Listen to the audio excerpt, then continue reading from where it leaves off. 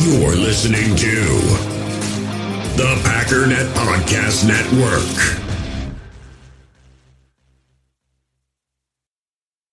Actually, it's the lead play in our offense. Come to tackle, take the defensive end if he's over him. If he's not, you drive down the first man to his inside. Pull back and tell him to take the first man outside the offensive tackle. No one shows. Go right by them and field inside. If the YN has the linebacker taken out, he cuts inside. If the YN has the linebacker in, he comes all the way around. So look at this play. What we're trying to get is a seal here and a seal here, and try to run this play in the alley.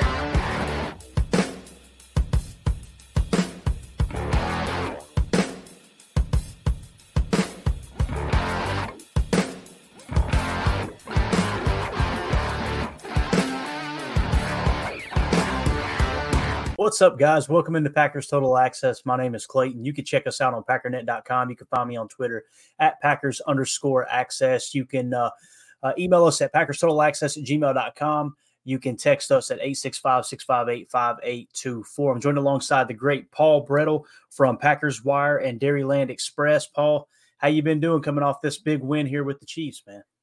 Hey, I'm excellent. Packers are rolling. Happy to talk about it. It's a lot easier to talk about it right now, isn't it? Yeah, right. I'm telling you, we made it through some dark times, and I know some of the 80s, 70s, and 80s fans are sitting there going, whatever, what are you talking about, dark times? But wanted to kind of start off, Paul, with getting your take on the Chiefs game. You know, we hadn't got a chance to talk yet. I'm sure you were just as excited as we were. I love to always try to ask you, hey, what was the press box like? Was there any shouting up there? But you always just tote the company line and say it was very professional, so we're going to skip right by that. What was your takeaway from the Chiefs game, man? I mean, what stood out to me the most on offense, and there is obviously a number of things that we could talk about, but the versatility that this team has was on full display. And thinking back to training camp, one of the aspects that stood out to me between the tight ends being able to play in line, slot. I mean, we've seen throughout the season, Musgrave and Kraft are playing out wide as well. We know A.J. Dillon, Aaron Jones in the run game. Aaron Jones specifically will line up in the slot, sometimes out wide. The receivers, you know, they'll move around from one side of the formation to the other, inside out. So just thinking back to training camp, I remember having that thought of, man, there just feels like there's endless combinations, possibilities for what Matt LaFleur can do with these guys. And we saw quite a bit of that on display against the Kansas City Chiefs, from just the variety of personnel groupings they used to the number of formations, the motion that they used. I saw a stat, I can't remember where it was from, but I think it was like 61% of the Packers snaps were had motion involved within it. So again, it was just obviously a huge aspect of it. And again, you see that versatility that this offense possesses on full display. And I know I probably mentioned it previously, but that illusion of complexity, it's the buzzword I go back to because Matt LaFleur used it a ton when he first got here. Like, that's what that is. That's what we saw on Sunday personifies, you know, and in short, how Matt LaFleur has defined that in the past is it's being able to run a wide variety of plays from just a few personnel groupings. So you're able to create mismatches with that, and also running plays that look similar kind of out the gate, or maybe what you do pre-snap, but end up quite different. And again, keeping the defense off balance. So we saw that element of the LaFleur offense, you know, truly on display. All of that motion that they utilized was really, that's a great You like that comment. But all that motion, all that motion that they utilized, you know, that helped negate take away some of the bite from the Kansas City pressures. We talked about that last week. 6th highest blitz rate in football. But when you're moving guys around the formation as frequently as the Packers were, and it wasn't always just, you know, one guy moving from one side to the other. You know, Wicks went back and forth on a couple different snaps, you know, prior to the ball being hiked. There was again a concerted effort to get design touches behind the line of scrimmage for Reed, for Christian Watson. And those elements take away some of the bite from a team that's as heavy blitzing as the Kansas City Chiefs are. So I thought from LaFleur's perspective, in terms of what he dialed up, the eye candy, the chaos, confusion that he caused before the balls even snapped, I thought was excellently done. And going to his post-game press conference, and being asked about, that element, a lot of it comes down to just the trust that has been built up with Jordan Love, with the receivers, with the young tight ends, to be able to go out there and execute on that. Because it's obviously easy to say that, why don't we just do that earlier in the season? Why wasn't that a bigger part of what this offense was during the 4-game losing streak when things were struggling? Those are added responsibilities. And as we know, early on in the season, a lot of these guys weren't executing on their job description duties, like the things that you have to do each snap in order for the play to be effective. So if you're not effective, if you're not consistent in handling your basic, and quote unquote, lack of a better term, basic job responsibilities, a coach isn't going to all of a sudden add more to your plate and say, all right, go do this now too. And this, like, you kind of got to check some boxes. And I feel that especially over this last month, as this offense has progressed, and Jaden Reed, Christian Watson, all of these guys are better handling what their, specific duties are. All right, let's add a little bit more to your plate, a little bit more to your plate. And that's something that Stanovich, LaFleur all talked about during training camp in terms of how do you manage a playbook with such a young offense. First, you got to, implement the basics. You figure out what they can do, what they're really good at. You try to put them in those situations. And once they show that they can handle those responsibilities, you add more to their plate. And I feel like on Sunday, that's what we saw. That was the true versatility that this offense possesses on display. And it's in part because of their growth, or it's definitely in part of their growth, and just the trust that Matt LaFleur has in this group right now to know that they're going to go out there and execute it properly. Yeah, absolutely. Very well said, man. For those of you on the pod, if you're wondering what me and Paul were giggling at here, like a couple buffoons, Paul Robertson in the chat said, my versatility is on full display when I'm at the buffet. I relate to that. I'm just being honest. You guys see me very relatable. Yeah, Mandy threw a little charcuterie, a little kickoff charcuterie board together for me, so I'm gonna be munching it. If you're expecting professionalism on this particular program, you're in the wrong place. Other than when Paul's here for a few minutes. So let's see here. Chris Ham with the super chat, appreciate you, buddy. Says, "What's up, Packers Nation? Huge, go Pack, go!" Hey, thanks for hanging out with us, Paul. Let me ask you about the injuries, man. I know there's been a lot of news kind of break today. I don't think I know, at least when I finished kind of prepping for the show, I hadn't seen the exact injury report, if you will, although I don't even know if I should release today, right? It's probably already dropped, I imagine, here recently, but I know some details came out on like Aaron Jones, Christian Watson. What stood out to you on the injury front right off the bat? Yeah, so big one, Aaron Jones is back practicing in a limited fashion. And I do, like, if we're trying to read the timeline, and obviously things can change throughout the course of this injury, but after that Chargers game when Jones suffered the injury, Matt LaFleur said that IR wasn't, they didn't think they would have to place him on IR. Obviously they didn't. And as we know, if a player's on IR, he has to miss 4 games.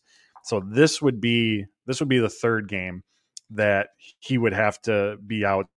So I think this would be perhaps the first opportunity for him to be back out there. However, based on how they've brought him along before, I'm going to guess that this might be a ramp-up week. And then the following week might be when we see him out there. And again, that's just me, total guesswork on this, but obviously good news that he's back out there, at least in some capacity. So we'll see how he trends Friday and Saturday. Other interesting note, Eric Stokes still on IR, but he was a full participant. Darnell Savage came off of injured reserve last week, and he was a full participant in all 3 practices. So something to watch this week to see if Eric Stokes, dealing with that hamstring injury, gets back out on the field on Monday night. And keep in mind, as the Packers did the first time against Denver, like his only responsibilities were on special teams in order to work him back in. Because remember, he hasn't really played a full game or close to it since week 9 of last season. Like, this injury set him back from that original return from the big injury that he suffered. So I don't see them changing course, or all of a sudden Eric Stokes is going to be, out on the field, for defensive snaps, or I can't imagine at least that many. I think his primary role is going to continue to be on special teams. Another big one at linebacker, Quay Walker did not practice. Ooh. All we know right now is Matt LaFleur said that was an injury that he did sustain during Sunday's game. So something to keep our eyes on moving forward. And that linebacker combo of him and Devondre Campbell, unfortunately, just haven't been able to play too many snaps together this season. Eric Wilson, Isaiah McDuffie, as we know, have been able to fill in well. And then Christian Watson did not practice either.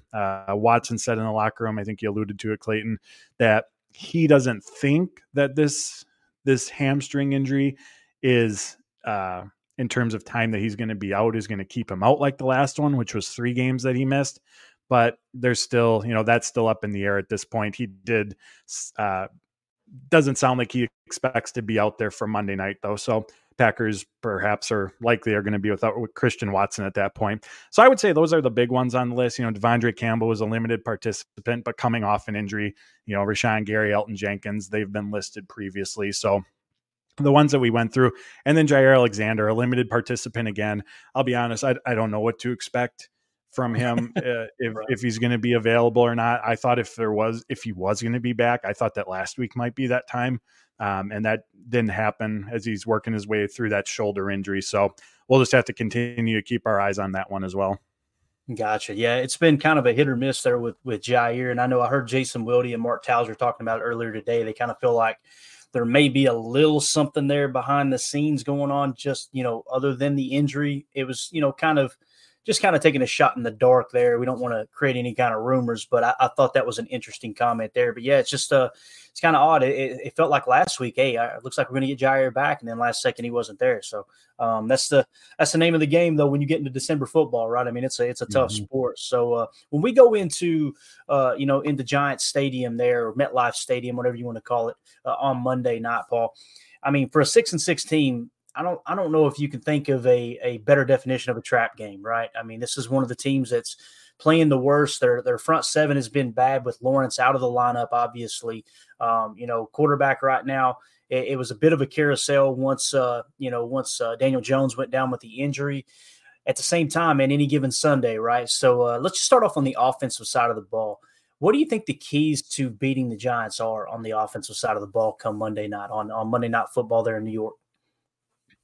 I'm going to go down a path here of talking about the run game, and that, I mean, we can always say that's a key, but reason I want to discuss it is because I want to see this offense continue to build upon the success that they've had. Like, this run game has been much improved over the last month compared to what it was, but there's still room to go as well. It's not as if they're ripping off, these 10, 12, 14-yard runs consistently either. There's room for growth in that category. But reason outside of that, for the game specifically, the Giants are allowing 4.8 yards per rush this season. That ranks 30th in the NFL. Teams have been able to run on their defense. And I think that Chiefs game is a prime example of what the trickle down effect of the run game can do for the Packers offense. Again, even if it's not these huge chunk gains, AJ Dillon, I think averaged like 4.1, 4.2 yards per rush, but it keeps them out of those, dangerous second and third and long situations. It sets up play action. I wrote about this over at Packers Wire. Jordan Love the last month has been just lights out off of play action. He leads the NFL in total yards over the last 5 games off of play action. I believe he's top 5 in completion percentage off of play action. Like, he's averaging almost 10 yards per attempt off of play action. Like, he's just been super, super effective, super, super consistent. And so having that run game element obviously helps set up those opportunities for that. Just opens up opportunities in general for the passing game. And as we look at, one of the strengths of where this Giants defense is, it's Kayvon Thibodeau, that opportunity for him to get after. I think he has 11 sacks this season already, and he primarily lines up at left tackle. So that's going to be Rasheed Walker. That's going to be Yosh Nijman if they continue on with that rotation. So having that run game to lean on, I asked Elton Jenkins about that after the game. We talk about what it does for the quarterback, the receivers, but I said, what does that do for the offensive line when you guys are able to move guys, when you guys are having that success? He said, one, wears the defense down, as we all know, but it takes away some of their bite from those pass rush opportunities. If the defense can't just, 3rd and 10, no passes come and pin its ears back, there's a little bit of, that split second of identifying, I'm going to use hesitation for lack of a better term. And obviously that benefits the offensive line. So just a massive trickle down effect to the rest of this offense. So on the offensive side of the ball, Giants have struggled to stop the run this season. Packers are slowly gaining some momentum in that category. I want to see them be able to continue to do that, because if they can, as we've seen from Jordan Love, this receivers in the last couple of weeks, I think the opportunity is going to be there then for them in the passing game. Got it. Yeah, Thibodeau, obviously a high round pick there. They're looking to see him kind of be that edge rusher of the future. I'm so glad we got ours, Paul. My goodness, having Rashawn Gary out there and what they're doing, just creating pressures just across the whole front. You could tell that Goody has built this defense kind of with the intent of, look, we're going to get after the passer first and foremost. Well, we're going to worry about the run second.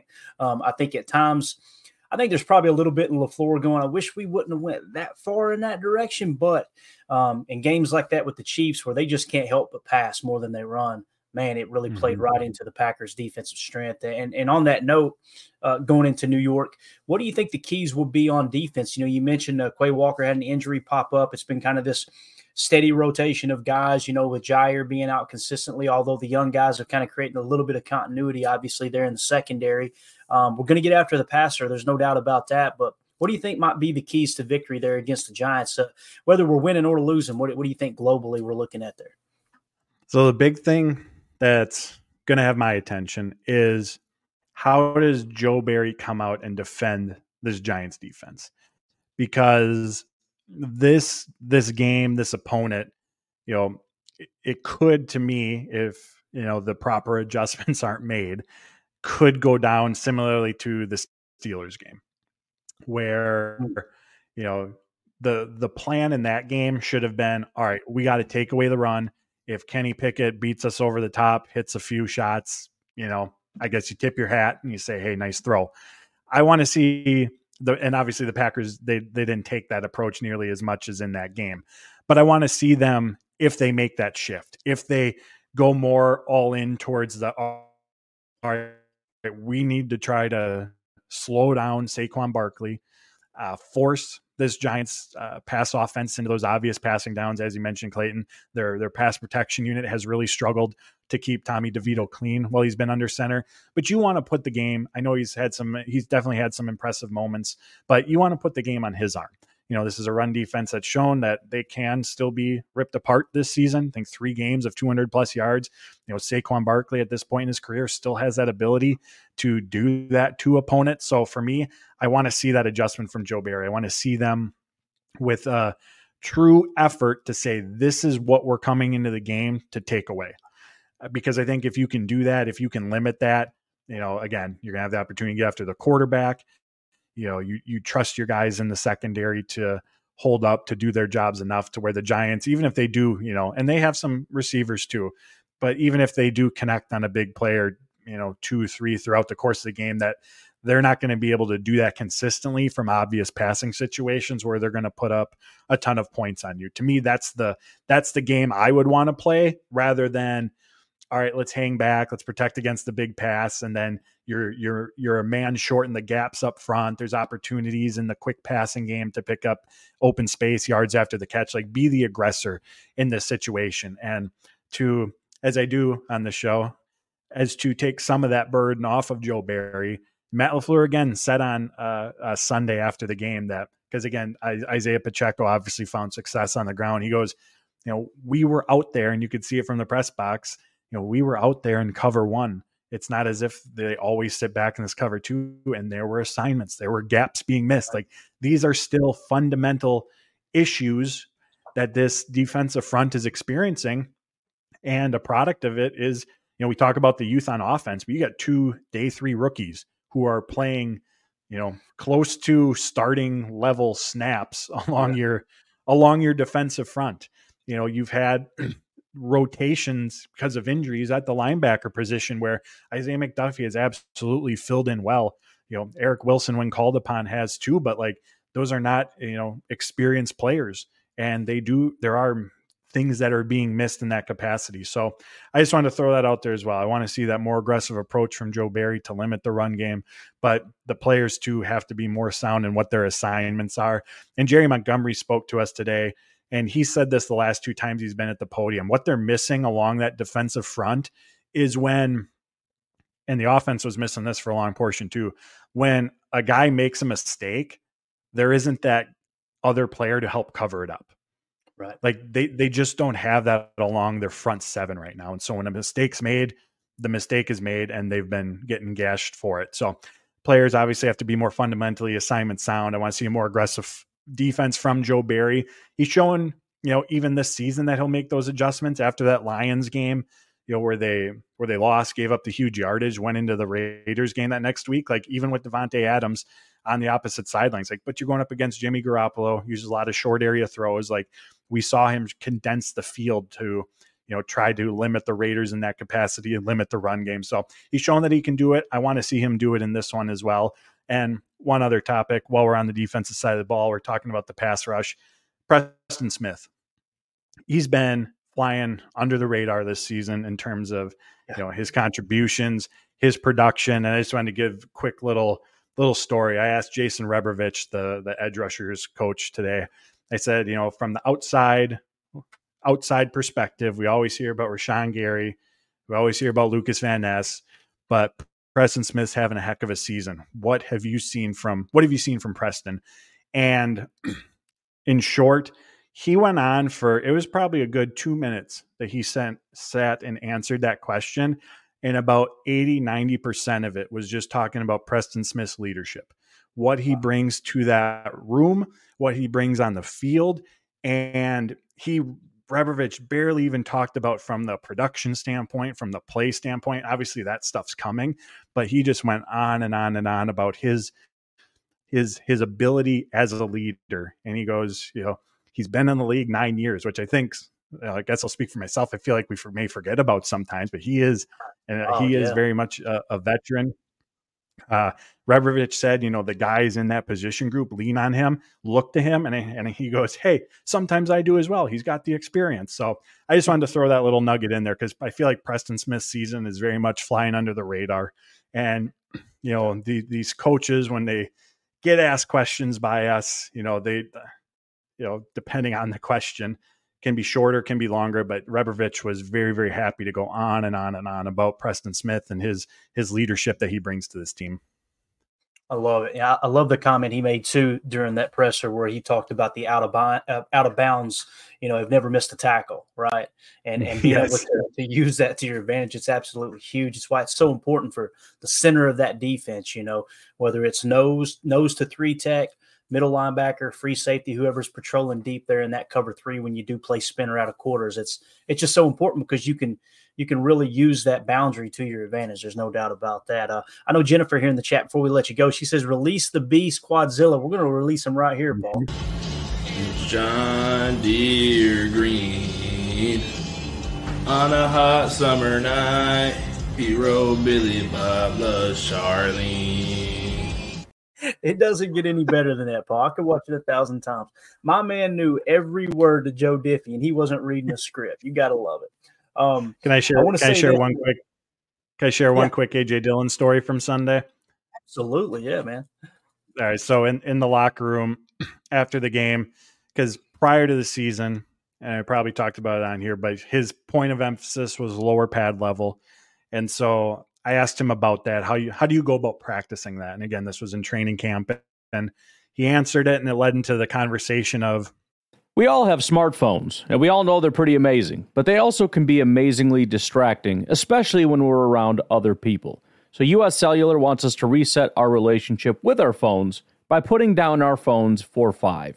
That's right, a company that sells phones wants us to put down our phones. And to see what we find, learn more at uscellular.com/built for us. Passion, drive, and patience. The formula for winning championships is also what keeps your ride or die alive. eBay Motors has everything you need to maintain your vehicle and level it up to peak performance. Superchargers, roof racks, exhaust kits, LED headlights, and more. Whether you're into speed, power, or style, eBay Motors has you covered. With over 122 million parts for your number one ride or die, you'll always find exactly what you're looking for. And with eBay Guaranteed Fit, your part is guaranteed to fit your ride every time or your money back. Because with eBay Motors, you're burning rubber, not cash. With the parts you need at the prices you want, it's easy to make your car the MVP and bring home huge wins. Keep your ride or die alive at ebaymotors.com. Eligible items only, exclusions apply. In the hobby, it's not easy being a fan of ripping packs or repacks. We get all hyped up thinking we're going to get some high-value Jordan Love card, but with zero transparency on available cards and hit rates, it's all just a shot in the dark. Until now, introducing slab packs from arenaclub.com, the only repack that provides real value, a complete view on all possible cards, and clear hit rates for each one. Now when I buy slab packs on Arena Club, it finally feels like I know what I'm getting. And honestly, the best thing for me and my son is the fact that we're kind of novices into this. When I walk into a card shop with my son, and a card says it costs $40, kind of just taking his word for it that that's a good value. So I appreciate the transparency on grading, as well as just getting excited about seeing what you could potentially get. Right now, you can get 10% off your first purchase by going to arenaclub.com/packdaddy. Wow, that's crazy offer. 10% off a $400 slab pack. That's $40 right there. Anyways, that's arenaclub.com/packdaddy for 10% off your first purchase. The emphasis for him this year is rather than trying to be perfect, which was his mindset last season, he's trying to be dominant. And that perfect mentality, I know for anyone out there who's been on the football field or just sports in general on the court, when you're out there and you're overthinking, you're not letting your practice, your natural abilities take over. That's sometimes when you can slow down. And I know Ben Sermons, the running back coach, has talked about that as well, that he just wants to see those natural abilities of A.J. Dillon's take over. So anyway, I followed up with Dylan, paraphrasing that question to him. I said, what's led you to, have this more dominant streak over the last month? And, for him, it's been about mentality. And what he meant by that was, one, just taking it day by day, not worrying about what next week holds, not worrying about, what that second contract might look like. And also, and here's the what I thought was a funny story. He goes, I've never worn eye black in my life, high school, college, NFL. But before the Lions game, he saw a TikTok video, and racing horses, how they have the blinders on to block out the crowd, horses around him, blocks out everything around him. He said before that Lions game, took eye black, put it on just like blinders as his, as his metaphor for what he's trying to accomplish. Block it all out, focus on what's in front of you, and attack what's ahead of you as well. So I just thought that was a really cool story, kind of bringing together where his point of emphasis was during summer, during training camp, and then just what he's doing now to find that mindset. And again, we're seeing that success from him on the football field. That's absolutely awesome. Some people probably roll their eyes when you hear that. I love that type of stuff. And whatever you got to do to get juice, to get in the right mindset to go out there. And I love what you said. Forget trying to be perfect. Let's be dominant. And if that's the type of back he is. I mean, here of lately, I love watching him run. He didn't do anything just out of this world last week, right? But what I noticed was every inch that was on that field, he took it. He got it. He was able to get every bit of it there. He didn't leave anything on the field. And he's been a pleasant surprise in the passing game as well, really just cranking it up there. That's something that you could tell he's worked on. So right here, guys, I'm going to highlight a comment real quick if I can find it. Bang, right there. Really cool article that Paul wrote. Make sure you go check it out. Here's a screenshot to the tweet he sent out for it too. Just talking about the versatility there that was embedded within the skill sets of the Packers skill position players that they saw on full display against the Chiefs. Awesome article. Make sure you guys go check that out over at Packers Wire. Paul, we can't thank you enough, buddy. It's always a blast talking ball with you. Yeah, I appreciate it, Clayton. Always enjoy it as well. Yeah. Have a great night, bub. Stay warm. You too. All right. That was Paul Bretl, the great Paul Bretl. Always good stuff there, man. I love some of the things he said there. First of all, about Preston Smith's leadership. You could just tell the guys look up to Preston Smith. And what's cool is if you were to look at the PFF grades, I'll pull up the nickel defense here real quick. If you look at Preston Smith, 71.2, he's grading out as the 44th best edge defender in the league, which is phenomenal. I mean, you're talking about that is starting quality. Anything above 64, you're grading out as a starter, right? Opposite Rashawn Gary. And I think that many times we overlook the fact that one of the reasons Rashawn Gary is having so much success is because Preston Smith just kind of provides that two in the 1-2 punch, if you will, of Rashawn Gary and Preston Smith. And it's really cool to see LVN rotate in and out as well, because when you've got a stable of three pass rushers, just like we've seen with the Smith brothers when they drafted Gary, It's something that it's going to keep people fresh. And I know people, Packer fans, they don't like to acknowledge the fact that there's such a heavy rotation in the edge room on Sundays. But man, when you think about it, somebody sitting over there on the bench for just a second, getting a breather, getting some oxygen, getting some water, and that offensive lineman's having to work, and you got Preston Smith and LVN leaning against them, and then all of a sudden here comes Gary and bang, hit him in the mouth. Just absolutely awesome what he said about Preston Smith's leadership, though. I hope he's around for years to come. We now bring in Tim live in Green Bay. Tim, everybody's talking about you got a heat wave up there this evening, man. Is it pretty nice in Green Bay tonight? Yeah, pretty mild, man. It's almost like spring kind of weather out of nowhere, just in time for a little rain snow mix this weekend, and 30s and 20s. So typical Wisconsin, nothing new over here. The only thing that what is it? The only thing that stays the same is everything changes constantly. That's right. So right. You got to love it, man. What'd you think of the interview with Paul? I don't know how much you got to hear there, but man, he was on fire tonight. Even with my bad connection here, linking up with him, dude, he just straight to the point, just does a phenomenal job covering the Packers, dude. What a blessing it is to have him to read his writing. What'd you think of what he had to say, man? Yeah, I like the story there at the end about A.J. Dillon, with the eye black and, whatever you got to do, man, to get in the zone, and changing your mentality can, work wonders, and not just in football, but in anything, anything in life, really. And we see it, we talk about pad level. We talked about that during training camp, and Paul's right. That was a point of emphasis, but that's more of like a, technical attribute of your skill set or things you need to do as a running back in the NFL. Changing your mindset from trying to be perfect to just being dominant. That's the kind of shift you want to have, and we're seeing it. I believe we're going to get at least one of those performances out of A.J. Dillon before it's all said and done.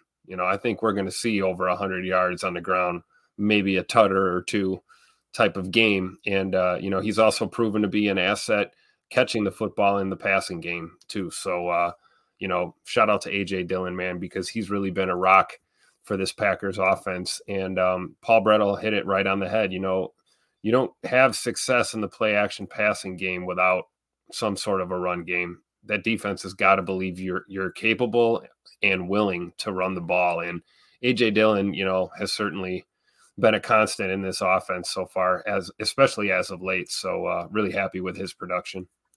Definitely. And it's cool to see him cut loose, do a little farming too after a big dub. You know what I'm saying? That corn farm's a little bit easier after you get a big win against the defending Super Bowl champs. That's for sure. Zane Strong in the chat said, "Is it possible that Watson plays this game?" Let's kind of dive into that, Zane. I'm glad you asked, man. Looks like you've been reading the show notes here. So here's what we've got. Obviously, limited information. I'm going to try to pull up the actual injury report here in a second while Tim says something smart. But Ryan Wood tweeted out, Christian Watson indicated it's unlikely he'll be able to play Monday night versus the Giants. Made it clear he wants to be on the field as quickly as possible, but the hamstring will likely need more time. And, immediately people go, he's soft, he's fragile, he's made all this BS that people say on Twitter, right? The tough guys. Ryan Wood went on to say in that tweet, or maybe he quote tweeted that tweet. He said, Christian Watson says he's spent, quote, tens of thousands of dollars consulting medical experts on injury prevention. General consensus, he says, is strengthening his back so his hamstring doesn't overcompensate. He's hopeful more well-balanced distribution will avoid reoccurring injuries. So the people that pretend like there's nothing he's doing, he's not doing his part, he's whatever BS excuse you want to come up with, he's spending tens of thousands of his own money to try to do everything he can to maximize the amount of time he's on the field to prevent these hamstring injuries. I just thought that was really cool right there, that little bit that Ryan Wood brought to the table. And then another tweet that went out from Rob Demovsky said, Packers wide receiver Christian Watson said he does not believe this hamstring injury is as severe as the one that kept him out for the first 3 games of the season, but he doesn't know if playing Monday night against the Giants is doable. So if you take Christian's own words, granted, it may be him being the competitor that he is and wanting to be on the team, be on the field with his teammates. He may be, thinking a little too positive right here. But if you were to take his words as gospel, I think 1 to 3 games is probably a pretty fair assumption or prediction on how long he may be out. So I don't want him to march out there on Monday Night Football. Listen, if we can't beat the Giants, and I know any given Sunday there's no slam dunk win, in no way, shape, or form am I saying we're going to boat race the Giants. They could come out and surprise us bigger than anything. But if there was a game that I'd say, look, let's let that thing heal up, it's probably that Giants game. Because the last thing we want to happen is march him out there, hurt it, injure him for the year, us get the win, go into the playoffs without our number one wide receiver, at least our number one kind of deep threat, jump ball, 6'4" receiver. Tim, what do you think about Christian Watson, though, there, man? Probably not going on Monday, right? No, and I think it's probably a smart decision, kind of like what we're doing here, with Aaron Jones off and on since, the original hamstring issue that he had, and then now this new knee issue. You've got time here, and it's easier to make a decision like this. See, Jake Shavink reading my mind right here. Just want Watson to be ready for Vikings and the Bears. There you go. That's it right there in a nutshell. And you know what? It's easier to say that, like, go ahead and let him do this. Let him do the back strengthening exercises, whatever this program that he's going to get on here now that he spent his own hard-earned money there to figure it out, which is great. Let him do that. That takes time, right? Heal up and strengthen what you got to strengthen, and then come back for Vikings and Bears, because I feel better making that decision knowing that we have Dontavian Wicks, we have Malik Heath, we have Jaden Reed, we have Romeo Dobbs, we have pass-catching tight ends, we have pass-catching running backs. I think we're going to be okay against the Giants, and that's taking into consideration your point too, Clayton, because you're right.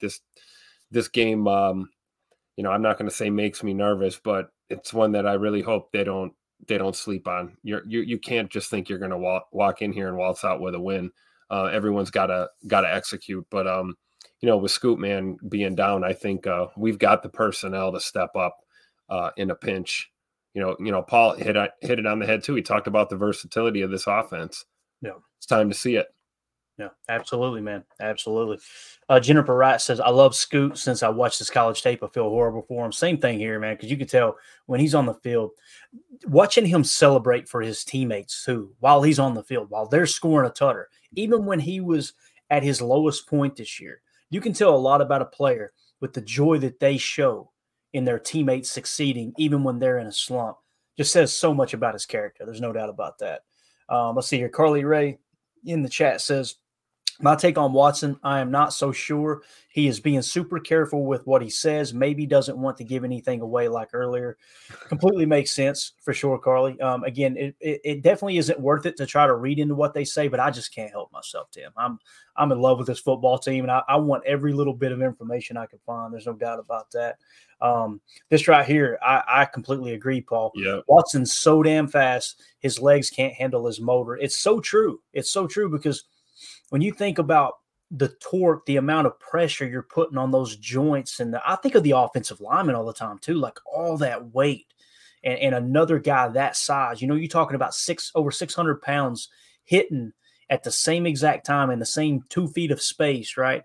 And the amount of torque on the joints and everything. When you talk about a receiver like Watson and the amount of stress he puts on his hamstring, I mean, it's just a part of the game. It's going to happen, right? And that's why we got to be, as fans, we got to be much better. I know nobody in here does it, but we got to be way better at calling those other fans out when they start with the soft and the made of glass comments and all that stuff, knowing that they're sitting at the house on the couch with the Cheeto stains on their whitey tidies. You know what I'm saying? It is what it is. So let's do this. Let's get kind of a little update on our boy Aaron Jones. This is another one that's a little bit, we're kind of keeping our eye on. Rob Domofsky tweeted out, Aaron Jones, who has missed the last 2 games because of an MCL knee injury, has returned to practice. There was 3 did not participate, obviously. Christian Watson, Quay Walker, and Darnell Savage. Not sure what's up with Darnell Savage. Like I said, I'll pull the injury report here in just a second. All played last Sunday. Watson had the hamstring injury. Savage came out briefly and returned. So maybe that's more preventative than anything for Darnell because, Tim, man, we talked about it. Darnell had a heck of a game, man. Best game of the season. If he's going to come out and continue to play like that, man, I want to see him on the field. You know what I'm saying? Absolutely. And this, you got to remember, like, these are human beings out there, right? So looking at Savage here, this is a great example of like what it takes to just get back and then to come back and to go hard. And then, yeah, you have a setback. I mean, it happens. I mean, it's that difficult. It's that physically demanding of a game that it could take you weeks to get back for one Sunday, which could set you back another few weeks. And no team is immune to this. It comes in waves, it seems like, you know, and we as Packer fans, of course, we're going to take it to heart the most, and, you know, and act like other teams aren't dealing with injuries too. Right. You know, that's just how it is. Guilty as charged.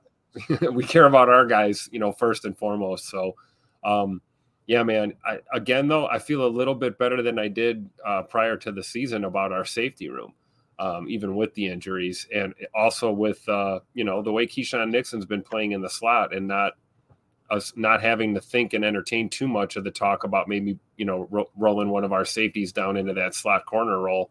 To help Keyshawn out. I think Keyshawn's been handling his duties pretty well, and I think there's some depth, you know, in the safety room, especially with Ant Johnson once he cleans up some of these, you know, rookie mistakes that he's been making, which I know is coming. And, you know, yeah, man, injuries are tough. I mean, we're not immune. No team's immune. Absolutely. Carly Ray said we have to read into what they say. They can't say anything straight out, LOL. Today, Matt asked a reporter if he wanted the whole game plan. I love this new Matt LaFleur, bro. He said, well, you want me to lay out the whole game plan for you there, Hosscat? Is that what you're looking for? I love it, man. I love angry Matt LaFleur for sure. Here's the injury report. Bang. All right. Jair Alexander, limited. Devondre Campbell, limited. Josiah DeGuara, full participation. A.J. Dillon, limited. Rashawn Gary, limited. Elton Jenkins, limited. Aaron Jones, limited. Keyshawn Nixon, full participation. Evidently, he had a little bit of a wrist injury there. Jonathan Owens, limited. Jaden Reed, limited with the chest. We all know he's going to play. Darnell Savage did not participate. Getting emotional over Savage. That's that pepper jack kicking me in the throat right now. Let's see. Darnell Savage has a chest injury. So I think that did carry over, they said, from the game. So he did not participate. I'm sure we'll get a better read on that. But if he's out again tomorrow, probably a good chance he might not be ready to go by Monday. But it is nice having that extra day to heal up too, Tim. But Eric Stokes, hamstring, full participation. Quay Walker, shoulder injury, did not participate. Christian Watson did not participate, obviously. Devontae Wyatt did not, or was limited in participation. So if you took the did not participates and said, hey, these guys aren't playing, I'm not suggesting that's the case. I'm just saying, like, kind of worst case scenario here for those guys, you would be missing Savage, Quay Walker, and Christian Watson. You know, it sucks, but I think we can make do. You know, if Savage isn't in the lineup, these safeties have proven that they can be adequate, right? And kind of hold down the fort while those starters are out. Christian Watson's going to hurt a lot, but at the same time, you're probably leaning on 12 a little bit more if you don't have Christian Watson out there. Although, you know me, march out 10, I'm all about it. But it was cool seeing the versatility, man, in this offense, Tim, which kind of leads me to this little graphic since we're on the point. Check this out. So this was from Packers.com. The Packers Twitter account tweeted this out and said, with his score in Week 13, Ben Sims joins Luke Musgrave and Tucker Kraft as the first rookie tight end trio in team history to each register a touchdown reception in a season. Per the Elias Sports Bureau, the Packers are the first team in the Super Bowl era to have three rookie tight ends score a touchdown in the same season, their rookie season. That's pretty wild, man. You're talking about, 1965, Tim? Since 1965, the first team to have three rookie tight ends score a touchdown. That's wild, man. I love it. And, you know, Tucker Kraft and Ben Sims are going to get a couple more before it's all said and done, for sure. You know, Musgrave, it's just unfortunate, you know, him being on IR. But what a great season from these guys contributing and helping right the ship. Let's be honest, you know, it was looking pretty bleak there. And, you know, you dropped 4 games in a row. And, you know, these guys, Sims included, and Tucker Kraft, very instrumental in helping us turn things around, for sure. Yeah, definitely. Stephen Smith in the chat says, in regards to these injuries now, we all must realize the damn weather in these outdoor games.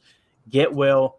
They're another game next week, and we still got Vikings and Bears yet. Yeah, you know, I just want to absolutely boat race the Bears in that last week of the season. That's why I'm thinking about going to that game. I just want to see them, absolutely slaughter them. I don't know. Maybe I'm a little petty, Tim, but they talked so much crap in the offseason. So if you guys are following me on Twitter, I'm usually the nice guy. I went in pretty hard on the Bears this week, the Bears fans, I should say. But they do still suck. So yeah, they do. It's true. I've actually got confirmation right here, if I believe so, Tim. Let me double check. You do? Let me dig into the archives here just a bit. I think you got it confirmed, huh? Yeah. Let's see if this was it. The Bears still suck. It's true. The Bears still suck, guys. It is what it is. For those of you watching here on YouTube, do us a favor, hit the like button so other Packer fans can find this channel, find this content. We appreciate you guys spending this Thursday evening with us as the Patriots, believe it or not, are beating the Pittsburgh Steelers 7-3 in the first quarter. Not sure how long that'll last, but there you go. What is this right here? Doug says, Clayton, did you catch Big Cat from Barstool's TikTok rant? Like Eric said, it was epic. Holy cow. Now y'all going to make me dig. Is there a language? I need to know, is there language, Doug? Because if there's language, it's got to be language, right? It's Big Cat, right, Tim? I mean, talk about like arguably. Did you watch it, Tim?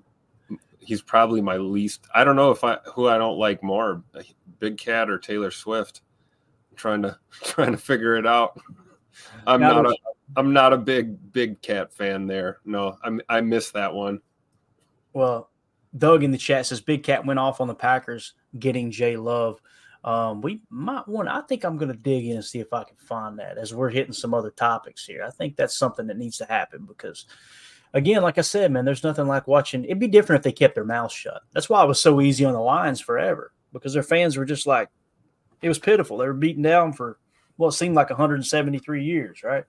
And now all of a sudden they got the team. They're getting loud. I'm like, okay, you guys want to be fair game now too. I got you. Here we go. Let's step into the ring here. Let's talk about pressures for a second. This is a cool thing that PFF Green Bay Packers tweeted out at PFF_Packers. Most quarterback pressures this season on the Packers roster.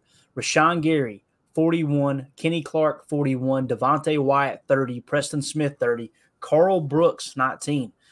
Pretty good numbers there, especially considering how many snaps they've kept Rashawn Gary out of the lineup both early and here of late. You know, we pointed out there's kind of a little bit heavier rotation there a couple weeks ago.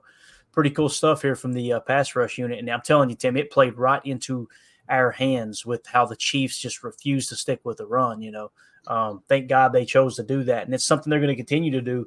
That's how their offense has always operated. I remember last year, Greg Cosell talking about it on a podcast saying, people are just going to play the Chiefs, play them to stop the pass because they're not going to commit to the run. It's just something they're not going to do. And it's, how can you knock them? It's worked, but it caught up with them there Sunday night in Green Bay, didn't it?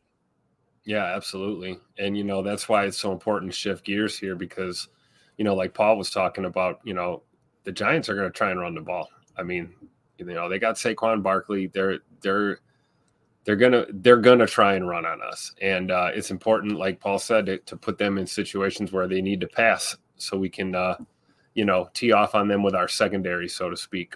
But yeah, I mean, I don't want to say, maybe use this as a game to rest multiple guys, maybe give guys, we talk about Preston Smith and his, veteran status, maybe this is an LVN game and maybe we see some of the younger guys get a little bit more action in this one and some of the older veterans maybe get a bit of a rest. But what the heck do I know, right?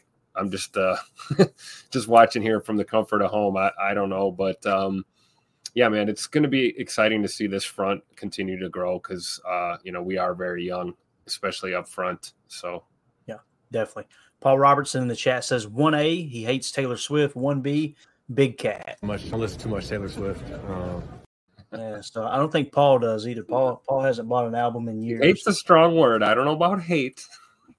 Hate is a strong word. You're right, man. Hate is a strong word.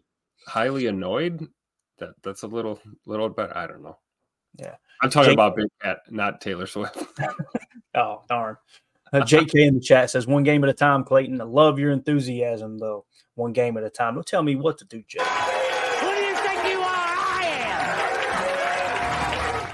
You see that down stretch we had early in the year, bro? We need to celebrate a bit. We need some healing. You know what I'm saying? It is what it is.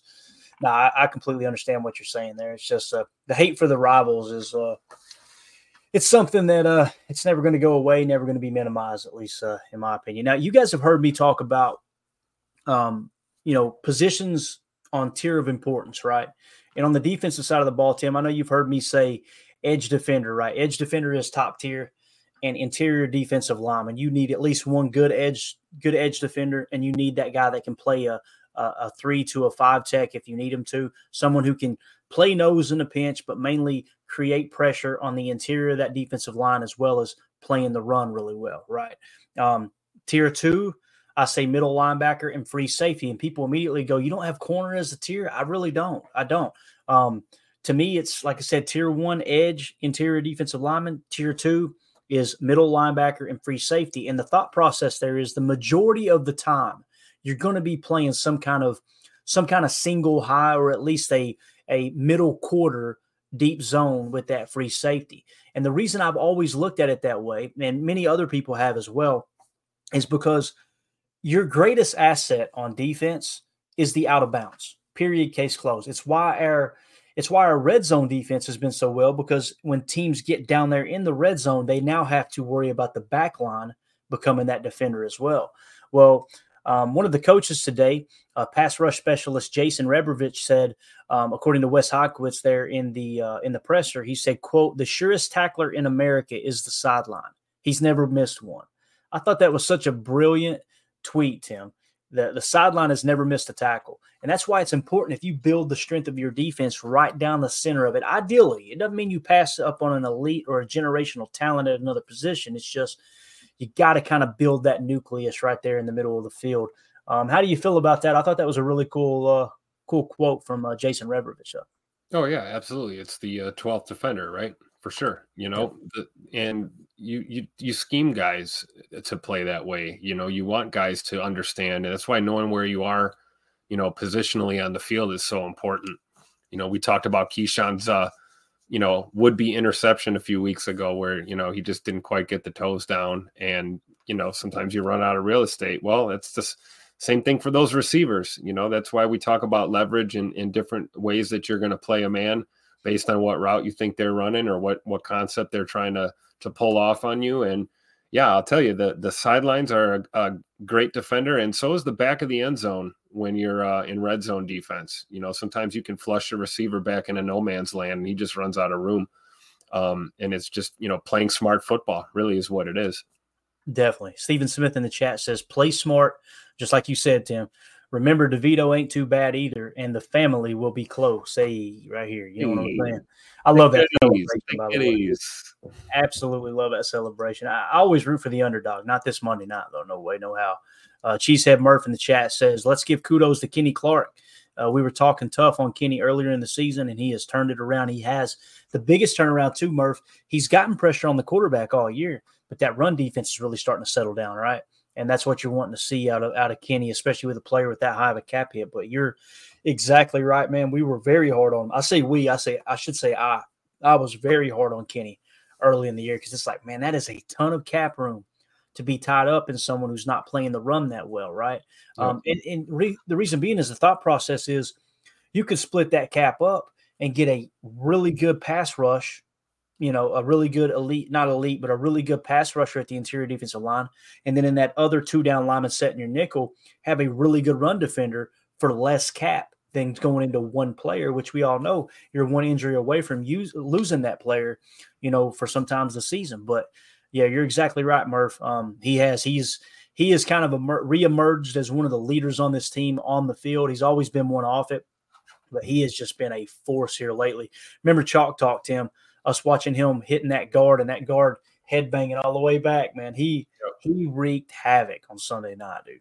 Yeah, Murph's absolutely right with this, because we talked about going into the year what Kenny was doing during camp with the guys staying late and working with these younger defensive linemen. And it can be a daunting task when you've got your own career and trajectory and your own job that you got to worry about too. And it can be a little bit of an adjustment when you're put into that leadership role and you're having to take on some of these other responsibilities. And, there was some off the field stuff with Kenny too, a lot of changes in his life personally. We know the story of his father getting to see him play pro ball, for the first time. And, there's a lot that goes into what the grind is of being an NFL defensive lineman. And now, Murph's right. He's turning it around. He's executing, getting that hand up, batting those balls at the line, right? We're seeing more effective play in the run game.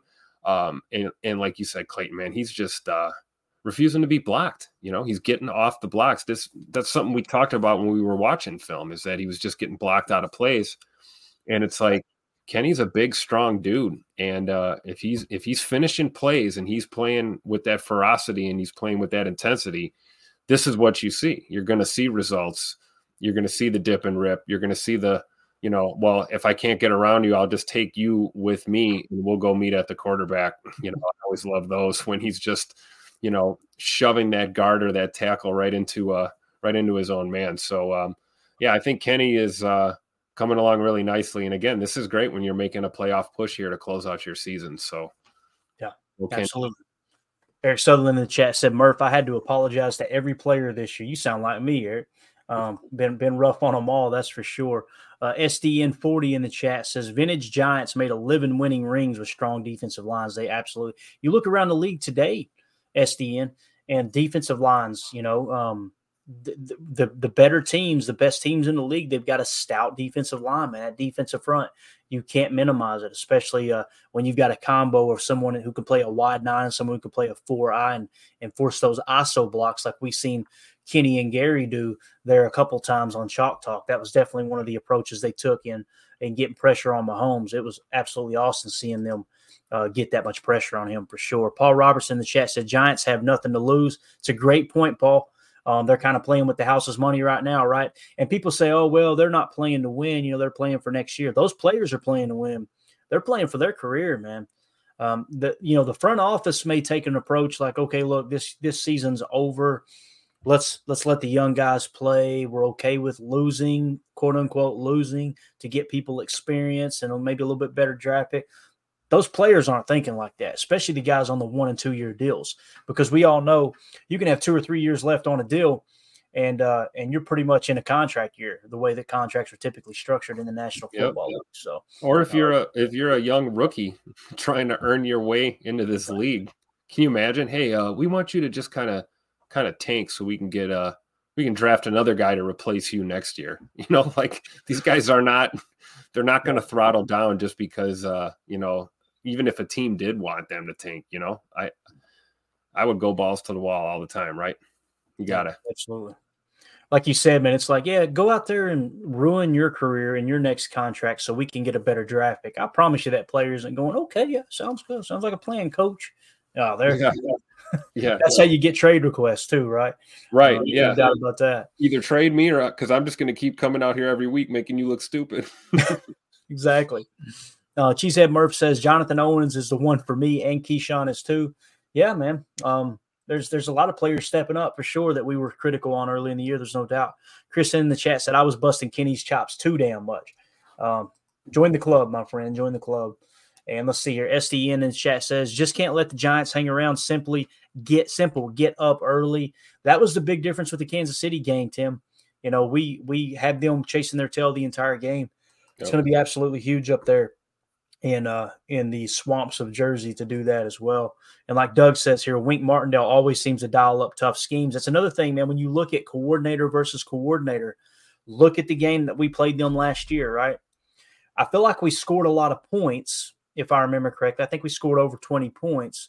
It was just there was a ton of busted coverage. I specifically remember that. That was one of the first Chalk Talks where I got very animated because people on Twitter were saying, look how soft they're playing. I'm going, Savage blew a freaking coverage, and his guys running butt naked through the trailer park. Has nothing to do with the play call. I specifically remember that. And I also remember leaving Kentucky on the road from a Kentucky-South Carolina game, and I'm watching on my phone. I was like, man, they seem to have this one in the bag. Like they're playing good. They look like, all right, we're going to get this dub. And then we got out at a rest stop, kind of an overlook, took some pictures, just kind of enjoyed the scenery for a minute, got back in the car, and I went, what the heck happened? What just happened here? It can happen in a blink.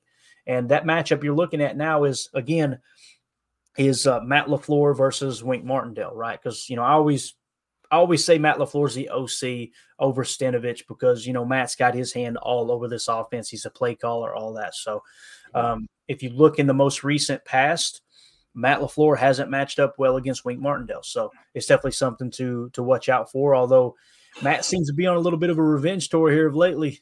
Tim, he's kind of coming in taking no prisoners here in the past weeks. Yeah, I love it. We haven't seen shucks Matt LaFleur anymore. He's nowhere to be found. I love it. Definitely. We got chip on his shoulder, Matt LaFleur. Yeah, even when I saw him by the facility a few weeks ago, and I was like, "Hey, coach," and he was like, "What?"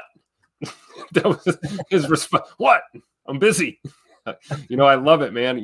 Like you got to have some sort of an attitude, man, in this league if you want to find some success. Being buddy with everyone all the time is not the surefire way to get it done. You got to have an edge to you, and it's nice to see Matt LaFleur settling in here. As a head coach now he's comfortable as a head coach for sure in this league. Yeah, man. As we get ready to wrap up, Tim, we were out today running around in town after Good Morning Lambeau. We got out and did a little bit of shopping, and we went to Carrabba's for lunch. And we're sitting in the back corner in a booth, eating our lunch. This old man walks up to me. He looks like he's probably in his 70s. He's got kind of this look on his eye. He walks up to me and he points his finger at me. And I'm going, am I have to break this guy's hip? And he said, "Y'all snuck up on us." And I was like, "What?" And he was like, "Your team beat my team this past week." And he pointed at my jersey. He was pointing at my jersey saying, "Y'all snuck up on it," or my shirt. I was like, "Oh yeah. Oh, so you're a Chiefs fan." Really cool dude, man. Probably. He said he'd been a fan since 1969, so it was just awesome to get to talk to him. So we leave there after getting way too full on Carrabba's bread and oil and all that good stuff. The stuffed mushrooms are perfect. Yep. We go over to Sam's Club, and I'm telling you, as soon as we go to walk out of Sam's Club, this old man walks by me. Guess what he does? He literally points at me. Dude, probably in his 60s, points at me, and I wrote it down so I wouldn't forget it. He said, "They better win Monday. I got money on it." And he walked off. I was like, man, everybody's wanting to talk about the Packers right now. It's funny how that happens when you win a few games, though, man.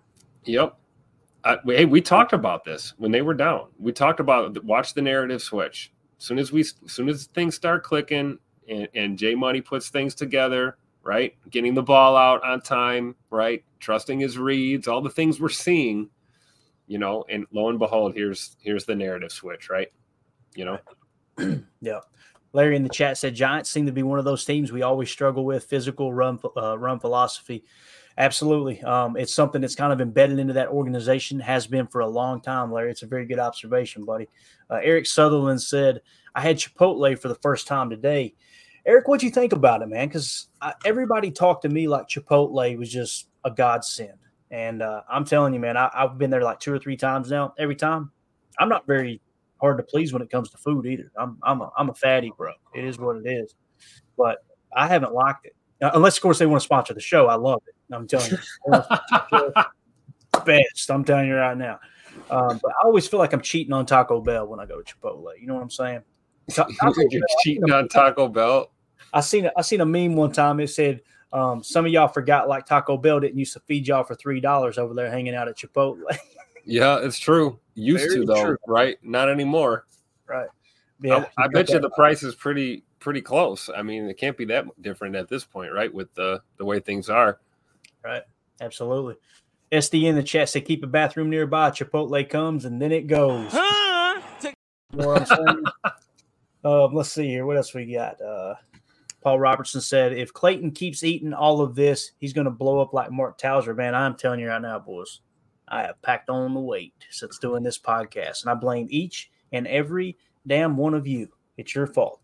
Okay? I'm just packing it on for winter, man. It's just, wintertime. It's getting cold. I'm telling you, I'm getting old, Tim. I got to get rid of it quick. Carly Ray says, anyone remember who shared the Sports Illustrated article about Packers being the luckiest team in the league? Yeah, Carly was mentioning that earlier in the chat. We need to find it, Carly. Someone shared it earlier. I can't remember who it was. Who was it that shared that earlier today? Because I know she's got the article. I can't remember who it was, Carly. But, yeah. All right, let's get out of here, Paul or Tim. Let's see. Whoever the heck it is, right? Yeah, somebody here. I thought Paul said something there. No, okay, that was a Mark Towser comment. Parting thoughts, Tim, as we get ready to get out of here, buddy. I'm excited. Monday Night Football is always a treat. for sure. And, third primetime kind of game here in a row, right? Big Thanksgiving Day game. You got Sunday night football. Now, onto the road for a game against a, like we all pretty much agree on, a team we can't take for granted. Really, any of these last few games here, we can't take for granted. So just hope the boys are focused and ready to roll, and look for some of our depth here to step up in this game. I'm watching the depth chart, with a magnifying glass right now to really see who's going to be inserted into some of these roles and asked to contribute on Monday night. So looking forward to seeing some of the young guys show up and show out. This could be a, if we got no Scoot, this could be a Malik Heath, Tay Wicks, Jaden Reed kind of show. So it'll be fun. Definitely. David Carlson in the chat said, I've been a Packers fan since 1966. Go Pack, go. Hey, we appreciate you holding that banner up for us during the dark years there, man, in the 70s and 80s there, David. We appreciate you being a fan, man. It's people like you that kept this thing going when we weren't even a twinkle in our papa's eye, as they say, right? Carly Ray says, I want to give credit because I want to talk about it tomorrow morning, talking about on Good Morning Lambeau about the SI article. Yeah, if anybody knows, put in the chat or comment or just hit Carly up on Twitter with who it was so we can give them credit. But I'm looking forward to talking about that too, Carly. Dead Fish in the chat said the Giants are at negative 133 in points differential, 31st in the league. Holy cow. 1 point ahead of the Commanders. Not that means a lot. Just beat the Giants. Yeah. I don't even want to know that stat, Dead Fish, but makes me, I can't lie. It does make me feel a little bit better. But as soon as you start thinking about stuff like that, though, you know what happens. Yeah. Carly Ray says, awesome. Murph, better get up for Good Morning Lambeau tomorrow. Everybody be up and ready. It's going to be a good one for sure. I think Carly, it's pretty much confirmed she's going to join us for that, Tim. So we'll get up and talk a little ball with a cup of Joe, a little diesel tomorrow morning. Really appreciate everybody hanging out in the chat with us. Want to give a special thanks to Paul Bretl for taking time out of his busy schedule to hop on here and deal with my nonsense, but always good information from him. Tim, thank you for your time, buddy. I want to give a special thanks again to Chris Hand for the super chat, man. We really appreciate you supporting the stream. And for those of you listening on the pod, thank you for making us a part of your day. We really appreciate it. Again, want to mention one more time here before we give this autographed jersey away from last week's contest. XA Drew, we still haven't heard from. CL Freeman, we still haven't heard from. If we don't hear from them, we're going to give it to Jeff Z, because I got criticized for not pronouncing his name correctly earlier by Mr. Jim Tyson, which I used to pronounce his name wrong too. You guys are catching on to a theme here. You hear the accent, you shouldn't expect me to pronounce anything correctly. All right. So they've got till tomorrow, right? Yeah. If we don't hear from them by, I'd say by Good Morning Lambeau tomorrow, we'll just go ahead and get that mailed out to Jeff. So I think that'd be the best thing to do. And keep in mind, for anyone who's a YouTube member, right, you can join our YouTube group. We're going to be giving away an autographed Robert Brooks jersey this coming Monday night during the post-game show, somewhere around 2 or 3 a.m. I'm sure, Tim. It's going to be a late one, but it's going to be a late one. That's all right. We'll plan around it, man. So with that being said, guys, we're out of here. Appreciate y'all hanging out with us. For those of you, like I said, listening on the pod, thank you for making us a part of your day. As always, let's go out and be the change we want to see in the world and go Pack Go. The power sweep actually is the lead play in our offense. Come and tackle, take the defensive end if he's over him. If he's not, you drive down the first man who is inside. Pull back and tell him to take the first man outside the offensive tackle. No one shows. Go right by them and field inside. If the YN has the linebacker taken out, he cuts inside. If the YN has the linebacker in, he comes all the way around. So look at this play. What we're trying to get is a seal here and a seal here, and try to run this play in the